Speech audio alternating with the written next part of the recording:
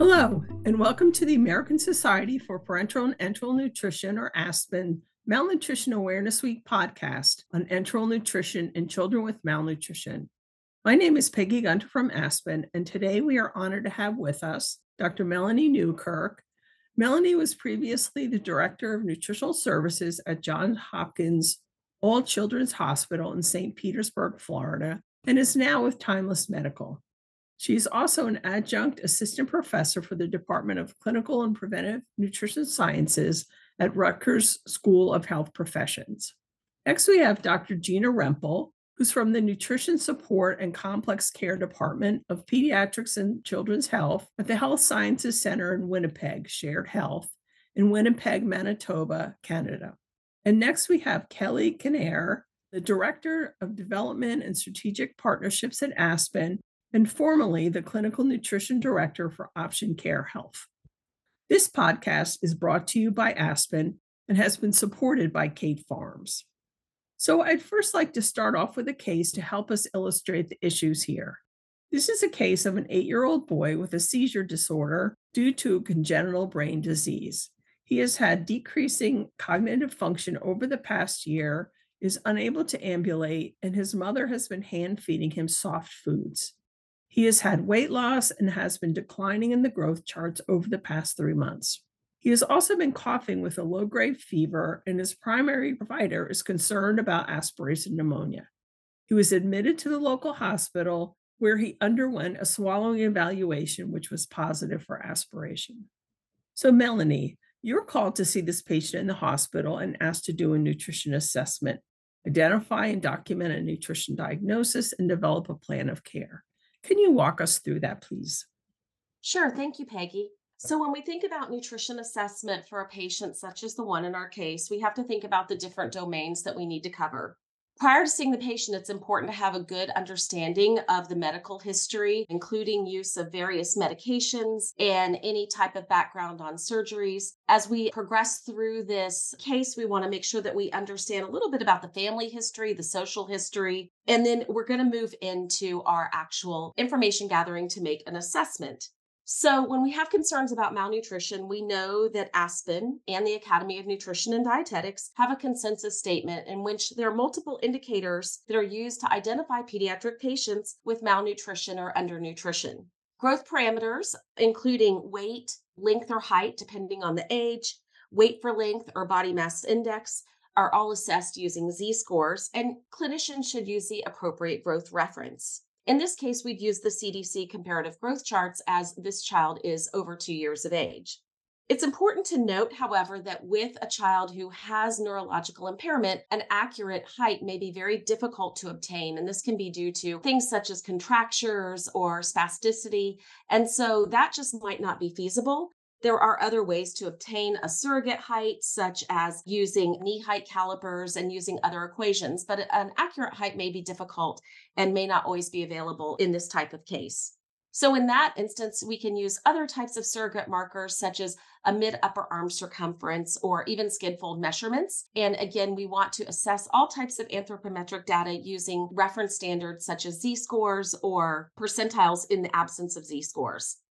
Nutrition-focused physical exam would be key to look for signs of fat loss or muscle wasting. And in the scenario of a child who could potentially be on various medications with limited intake, we would want to look for physical signs of potential micronutrient deficiencies. And Aspen has an excellent practitioner guide to nutrition-focused physical exam in infants, children, and adolescents that can help clinicians learn more about NFPE in pediatric patients.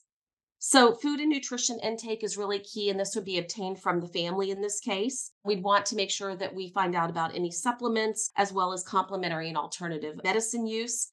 Estimating energy needs and protein needs can be very challenging in children with neurological impairment. They may have decreased energy needs due to lower muscle tone, a decreased growth expectations, and lower energy expenditure with decreased movement. However, in conditions such as spasticity, we may see that energy needs are higher. So there's various different ways to think about energy assessment, whether it's using calories per centimeter of height, if an accurate height is available, or using DRIs or the WHO equation as a starting point. So once all of the information is gathered to put together a thorough nutrition assessment, we want to look for a diagnosis.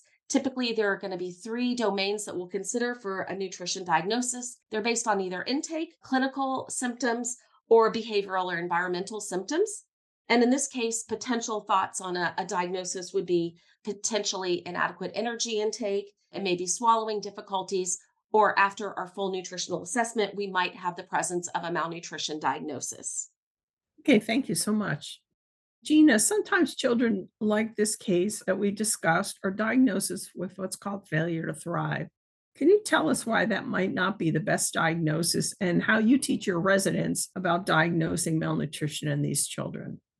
Thanks, Peggy.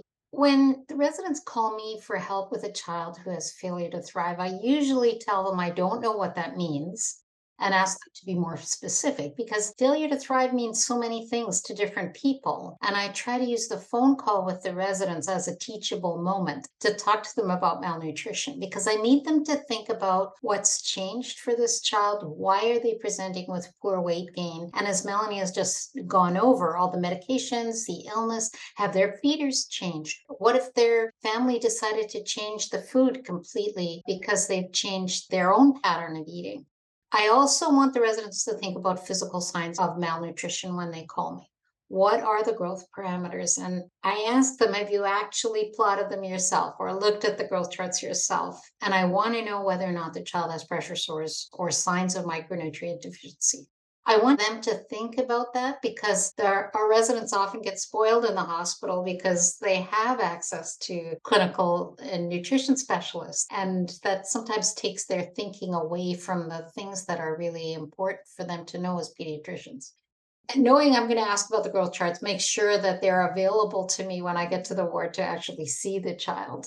In general, when they call me that they're worried about a child with, quote, failure to thrive, I actually don't get too nervous until I've about calling it malnutrition because until I've talked to the family, I've examined the child, I looked at the whole picture, I'm not too scared about them being so poorly nourished because I know that just plotting the children on standard growth charts doesn't mean malnutrition because their growth pattern and their body composition is going to be different than their age matched peers without neurological impairment. And I don't generally know what the height means when the resident calls me because I just don't know how it was taken. And as Melanie said, we need those segmental measures to get a little closer to where the heights actually are. I do worry that the child has malnutrition when the residents tell me that they have seizures or pressure sores because I know those are red flags for malnutrition. Those are some of the things in the history that are red flags. And we also know that if they have weight loss or complete plateauing of their growth parameters, like in the case that you presented us with, Peggy, that we do get a little bit more nervous. I also watch their Z scores very carefully, and I want their weight for height better than -2. And I also want their tricep skin fold and mid-arm circumference to be above the 10th percentile for age. If I have those parameters, then I have a lot better idea whether or not that child has malnutrition. But as Melanie's already told us, it's trickier in these kids because we can't just use their BMI and say this is malnutrition based on the WHO Z score cutoffs for BMI. We need a lot more parameters and we need to examine and we need to measure the kids more before we call it malnutrition. Okay, thanks. You've seen this child that we discussed, and we have seen that they need long-term enteral nutrition. Can you walk us through the access needs and how you would plan for that in the short and the long term? So I would first want to know what our nutrition goals are. If it's short term, because in 3 weeks' time, this child is having a spinal fusion and their nutrition isn't optimal. And we know that optimizing nutrition before a big surgery is really important in children with neurological impairment. We may have to go for the option of nasogastric tube feeding. If we're talking about long-term general improvement in health and well-being and we have a little more time, we generally start introducing the concept of gastrostomy feeding for the child. We know that home nasogastric feeding becomes more challenging as the children get older because they are more resistant to reinsertion and perhaps they're more active and can dislodge the tube more easily than an infant who you might need to bundle. We know that means a lot of teaching and a lot of responsibility for the parents who need to make sure that that NG is actually safe. A lot of parents do opt for gastrostomy feeding from the get-go, but I know that it's not my decision. My job is to provide information so that the decision can be made collectively with the family and with other team members. And even when the writing is on the wall for the parents, they often have a lot of uncertainty in making that decision about a change to enteral support. And if they do, then I generally pull out another tool in my toolkit, and that is using the CP growth charts by Brooks et al. From 2011. Because we know on those growth charts, if the child has CP, we can compare them to other children of the same sex, age, motor impairment, and tube feeding status. And unlike other growth charts, these are simply descriptive. We can't necessarily use them clinically because they haven't been clinically validated, but they do tell us when the children fall in a zone of concern for their weight for age and matched for the other parameters that we've talked about. If they're under the 20th percentile weight for age on these growth charts, we know they're at greater risk for morbidity and mortality based on their nutrition status alone. And sometimes that helps the parents understand the severity of the situation. So even if they don't, it affords us an opportunity to talk to the parents about a need for an about face in their current nutrition plan. I always tell the parents that the GT is simply a tool that we need right now to facilitate nutrition, fluids, and likely medication administration as well if they're not getting enough. But it doesn't mean family mealtime needs to end. It just means that oral feeding is now for pleasure and not just for calories, and that every bite doesn't count like it used to. I'm always honest with parents that there are potentially some problems associated with GT feeding, and it's not a miracle intervention, but it generally improves the child's weight and later on their height, and it generally decreases mealtime stress because we're no longer dependent on every bite. I also tell the parents from the get-go that the satisfaction with GT feeding is really high in parents after the children have the GT. And I always have GT in my pocket to show them what it's like and hopefully decrease their fears about it. Okay, thank you. Kelly, so you're from the home care company who's been asked to provide home enteral services for this patient and family. What are the first steps that you want to take to make that happen? And what can you do to get ready before the patient gets home? Great question. So, I guess as far as first steps to make it happen, there's a couple of things we have to consider in patients discharging to the home setting on enteral nutrition. So, I guess the first thing I would say is, ensuring that this patient has met criteria, for acceptance criteria essentially for home enteral nutrition. And so, Aspen really does this very well in kind of laying that out for us, right? So making sure the home environment is clean and safe, making sure the patient has access to refrigeration and a working telephone, right? So that they can make an emergency phone call when they need to, they can store their supplies. And it's really ultimately setting up the patient for success, also safety in providing the enteral nutrition. The second piece of that is obtaining all of the necessary documentation to verify coverage for home. Really, really important, right? Because if the enteral nutrition is not going to be covered, or if there's a portion of it that won't be covered, that could change the patient's discharge plan, right? So either if the enteral nutrition itself isn't covered, is there somewhere else the patient can discharge to? If the formula isn't covered, is there something else we can provide the patient nutritionally that maybe is less costly out of pocket? And so oftentimes insurance needs, a number of documents, but really kind of going back to those growth measures that we've talked about so far, that diagnosis that we've talked about so far. We need all of that clinical information to be able to submit along with those current enteral orders to be able to verify coverage for this patient. Also, I think it's really important to talk about the caregiver support and acceptance here, right? Because we're talking about a pediatric patient who is going to rely on caregiver to administer the feeding. So we need to make sure that they're accepting of this and that they're willing and able to do this in the home setting, and that they're also able to be educated on the therapy itself. So then in terms of the second piece of the question, Peggy, that you asked, what can we do to get ready before the patient discharges home? There's a number of things that I've sort of seen, right? I worked both inpatient and outpatient, and the outpatient or the home care side is very different in terms of how we prescribe in the hospital is often very different than how we prescribe or how we write orders in the home setting. So what's really important here as we're getting ready for discharge is transitioning the patient to a regimen that works for them in the home setting. We have to remember that there's life going on around them at home rather than having a nurse administered enteral nutrition regimen in the hospital where there's always a nurse there. Maybe there's not always that ability in the home. So, make sure that really the feeding regimen is practical for the home setting to set that patient up for success. So the more we complicate that feeding regimen, the harder it's going to be to provide for that caregiver, and then the greater chance we see of patient non-adherence. And I've seen some really complicated regimens with lots of additives and modulars and lots of mixing and measuring, and we have to make it as simple as possible, again, for optimal success and safety.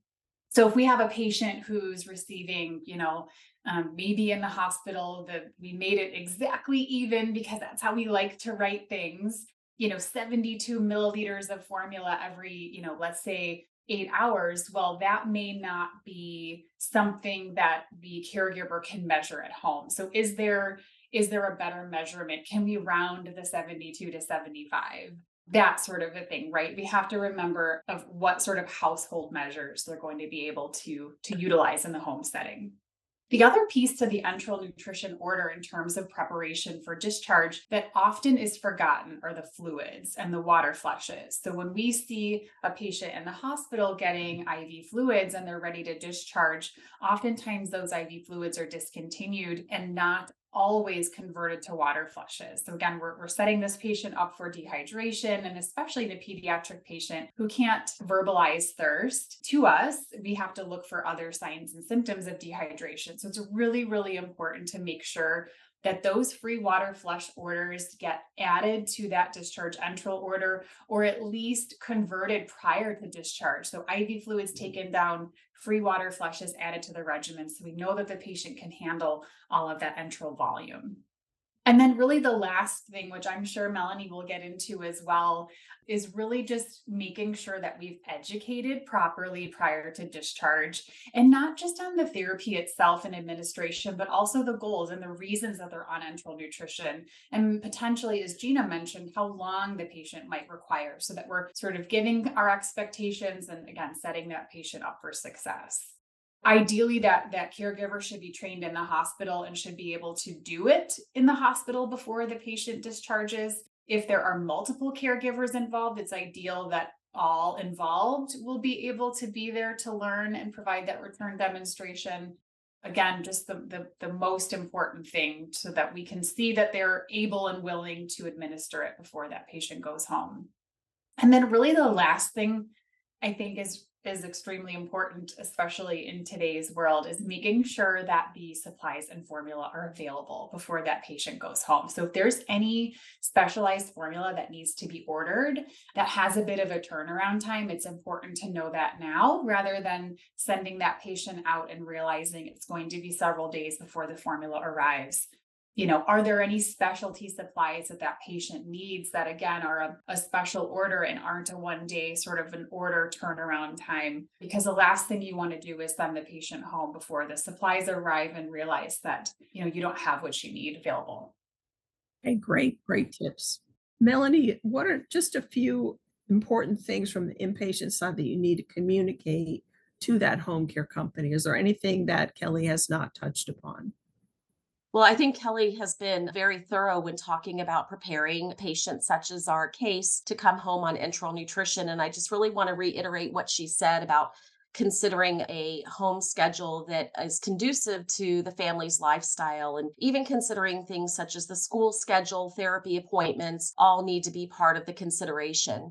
From the clinical side, as an inpatient pediatric dietitian, we should have already established fluid goals that are appropriate for the patient enterally, along with a feeding plan that may include bolus feeds that are the most physiologic, and that the timing is appropriate for the family. Part of our nutrition assessment may have indicated micronutrient deficiencies, perhaps the physical exam indicated concerns, and then follow up labs were done.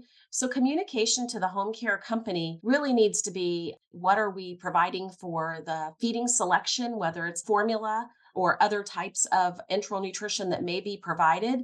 We want to communicate what the enteral water flushes will be, as well as any types of other supplementation. And the other thing that is really critical is to make sure that there's appropriate follow up for home once this patient is discharged to monitor growth patterns. Since we are using estimates of energy needs, we know that these types of patients can rapidly gain weight after a G-tube placement. So we want to make sure the family knows what our growth goals are. And Gina talked a lot about what, from a medical standpoint and a nutritional standpoint, we want to see these patients achieve. But we want to make sure that's been communicated to the family and that we have appropriate follow-up scheduled. So whether it's an appointment with the outpatient dietitian in a month so that we can address growth velocity, make sure the home feedings are tolerated and that hydration status is maintained. Any changes that we want to make in the regimen should be communicated to the home care company so that they're aware, whether it's a change in the amount of feedings, whether it's a formula change, that's all critical. I think the other thing that is important through this transition from hospital to home, Kelly pointed out the need for the appropriate equipment and having the family practice while in the hospital.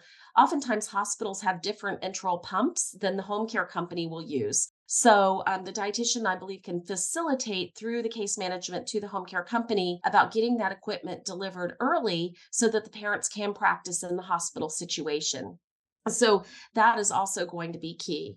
I think the dietitian can also really help with procuring formula if there's going to be any type of state funding or referral to an agency such as WIC, the diet for children who are under 5 years of age. The inpatient dietitian should help to facilitate that, and that can also be communicated to the home care company so they know what things have already been done and put into place so that, again, we can help to just facilitate and make that transition easier for the family. Now, Gina, now that the patient's at home, can you tell us how you manage them as outpatients from a clinical perspective? Well, if we have such good handover as Melanie and Kelly have described to us, we're really in luck. And at our hospital, we try to make sure that our outpatient program starts when the children are still inpatient. And we make sure that we have the good handover between the dietitians in an outpatient feeding therapist and the physicians who are doing in an outpatient feeding service so that the children don't fall between the cracks. And we try to make sure everybody gets a phone call within 48 hours because we have so many children who live far away that we want to make sure that they have everything they need and that they don't have questions. And when we initiated this 48-hour phone call, we noticed that our emergency room visits dropped off significantly. So we've continued to do that now for more than a decade. And we make sure that we have an in-person visit, or if they're really, really far away, we do it as a virtual visit because we serve kids who are quite far away from our hospital. And we try to make sure they're troubleshooting. And as Melanie said, this is really important in kids with neurological impairment because the orthopedic team is not happy if their standers and their custom wheelchairs don't fit because they've had such rapid weight gain from the time they've had their tube till they're seen again. So we do the 2-week follow-up and then again at 8 weeks, we bring them in to teach them how to change the GT tube. We always wait till the 8-week mark. Prior to that, it would be changed by surgery or IR in the hospital. But the 8-week visit takes on special significance because we want to make sure we have good anthropometrics because we know they'll be done on a different scale than in the hospital. And we want to make sure we have a segmental height, which we do in clinic, and the hospital's not always able to. And at that point, we're starting to look at whether or not that height Z score is better than the -2, and the tricep skin fold and mid upper arm circumference are starting to creep above the 10th percentile. And looking at weight gain velocity, I know it's primarily done in children under 2, but there is some usefulness in looking at it from the time of hospital discharge, because we know that over age 1, we probably don't need to see more than 7 grams of weight gain a day. As Melanie said, we're looking at protein, fluid, and micronutrients as well, and comparing to what the child is getting to what they had in the hospital, because sometimes they're feeling a lot better by the 8-week mark, and their oral intake may have changed, and we may have to adjust the tube feeding. In those first 8 weeks, feeding intolerance and skin problems, especially with hypergranulation tissue, mechanical problems with the tube, and the dislodgement prior to stoma maturity are our biggest challenges, and our nurse would get a lot of phone calls about that. At the 8-week mark, we also do an evaluation of the oral feeding, because for many parents, this still remains a priority even after they have a G tube. And many of the parents at that 8-week visit ask us what our exit strategy is, how we're going to get rid of the tube, because some of them haven't quite bought in yet. And perhaps, although it's a little bit more unusual in children who have neurological impairment, but perhaps there is an exit strategy and we can have parameters for that. And after that, for small children who are growing really fast, we tend to follow them up monthly after they've had their G-tube until they have a stable weight gain trajectory. And we try to follow with the pediatricians. But as I said, many of our children live really remotely, and they don't have as good access to medical services as they would if they live in an urban center. For older children, we follow them less frequently, but we see them at least annually when their tube feeding needs have been established. And again, they get annual anthropometrics and ensure that their supplies and their nutritional intake are adequate. And that's also our opportunity to do some laboratory evaluation. We know that surprisingly, despite the fact that we've been tube feeding kids for a long time and collectively, we still don't know exactly what parameters we should be checking in these children, but we at least check their micronutrients, especially iron, calcium, and vitamin D, because of course, children with neurological impairment who aren't weight bearing, and if they're on multiple anticonvulsants, are at pretty high risk of osteopenia. We check their other micronutrients too, along with a blood count and electrolytes and markers for renal and liver function, and try to adjust their feeding according to that. But in general, once they're established, the annual visits generally meet the teams and the family's needs with some phone calls and some check-ins with the dietitians in between. Great, thank you. So for our last question, Kelly, from the home care perspective, can you tell us how to manage these patients at home? In particular, talk about the coverage and reimbursement issues, both short-term and long-term, and particularly in terms of this label of failure to thrive. Sure, yeah. So in terms of monitoring, these patients are usually monitored monthly in the home setting. That typically coordinates with their 30-day shipment of formula and supplies. And so prior to the next shipment, they're asked a series of questions through that monthly contact. And at that point, data is usually collected on things like feeding tolerance, adherence, and growth, especially in these pediatric patients. And so if their growth goals aren't being met, or if the patient isn't tolerating their feeding or they're non-adherent, typically the patient's clinical team would be contacted at that point for additional support and possible follow-up. So, the primary care team may want to bring the patient into clinic for further assessment or monitoring based on, things that are going on in the home setting. And certainly the home care company isn't going to want to continue to deliver formula and supplies if there's any, growth issues, tolerance issues, or non-adherence. So we've got to, make sure we follow up and check in on that patient and, revise any orders that we need to before we continue to deliver those supplies. In terms of the reimbursement issue question, Peggy, I've definitely seen my fair share of reimbursement issues. I've seen my fair share of patients with that failure to thrive diagnosis. As most of you know, I think we're seeing insurance coverage get a little bit more difficult. We're seeing some, insurance providers looking at formula more as a grocery item. Certainly, we're seeing others require more and more clinical documentation to substantiate that diagnosis. Really, in my experience, as long as we have a valid diagnosis and good clinical documentation, the coverage is almost never an issue.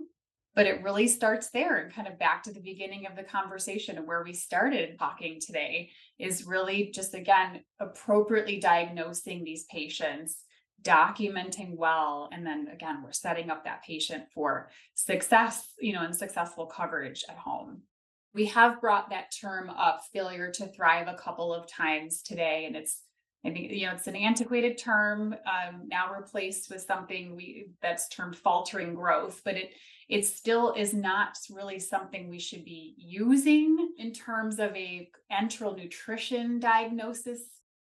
Oftentimes there is something else going on with the child that is causing the faltering growth.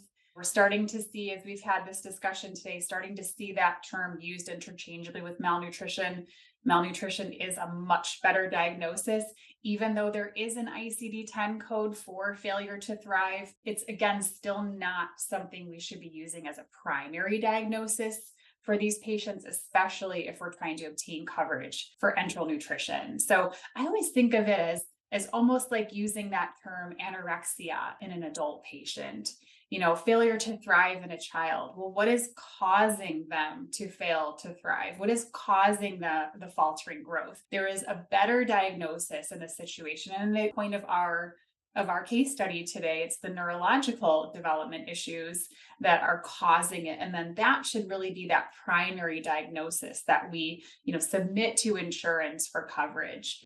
I've seen the diagnosis of failure to thrive get covered. And then once that child hits the age of 2, we start seeing denials come through. So some insurances have sort of an age cutoff with certain diagnoses, but I think in this particular case, if we use the right one of what is that underlying condition, this child's neurological issues, we can certainly still put in that malnutrition diagnosis in there. I think that's very important to still add as a good secondary diagnosis. Certainly you can have a couple of diagnoses that you submit when you're obtaining authorization from insurance, but the one you put first is the most important one, and that should be the reason that child is receiving or requires enteral nutrition. So sometimes it makes us stop for a moment and think, okay, failure to thrive or malnutrition, that's not why. I mean, it is why we're giving enteral nutrition, but we have to think of the reason for the malnutrition first.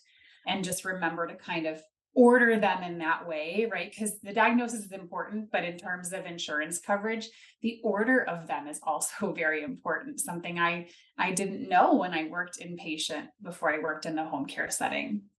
The other thing that we see too is talking about more of the long-term reimbursement issues.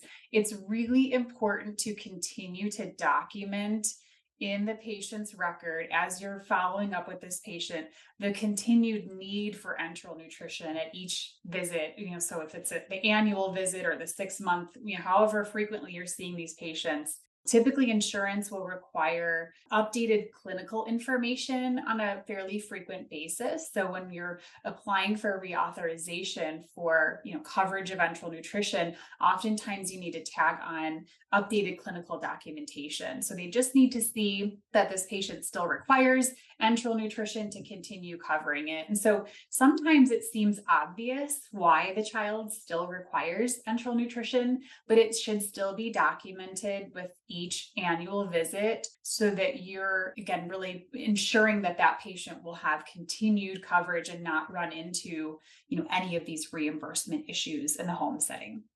Thank you. Thanks to all for listening to this podcast. Also, much appreciation to our speakers for sharing their thoughts today with our Aspen audience. Our appreciation goes out to Kate Farms for support of this podcast. Have a good day.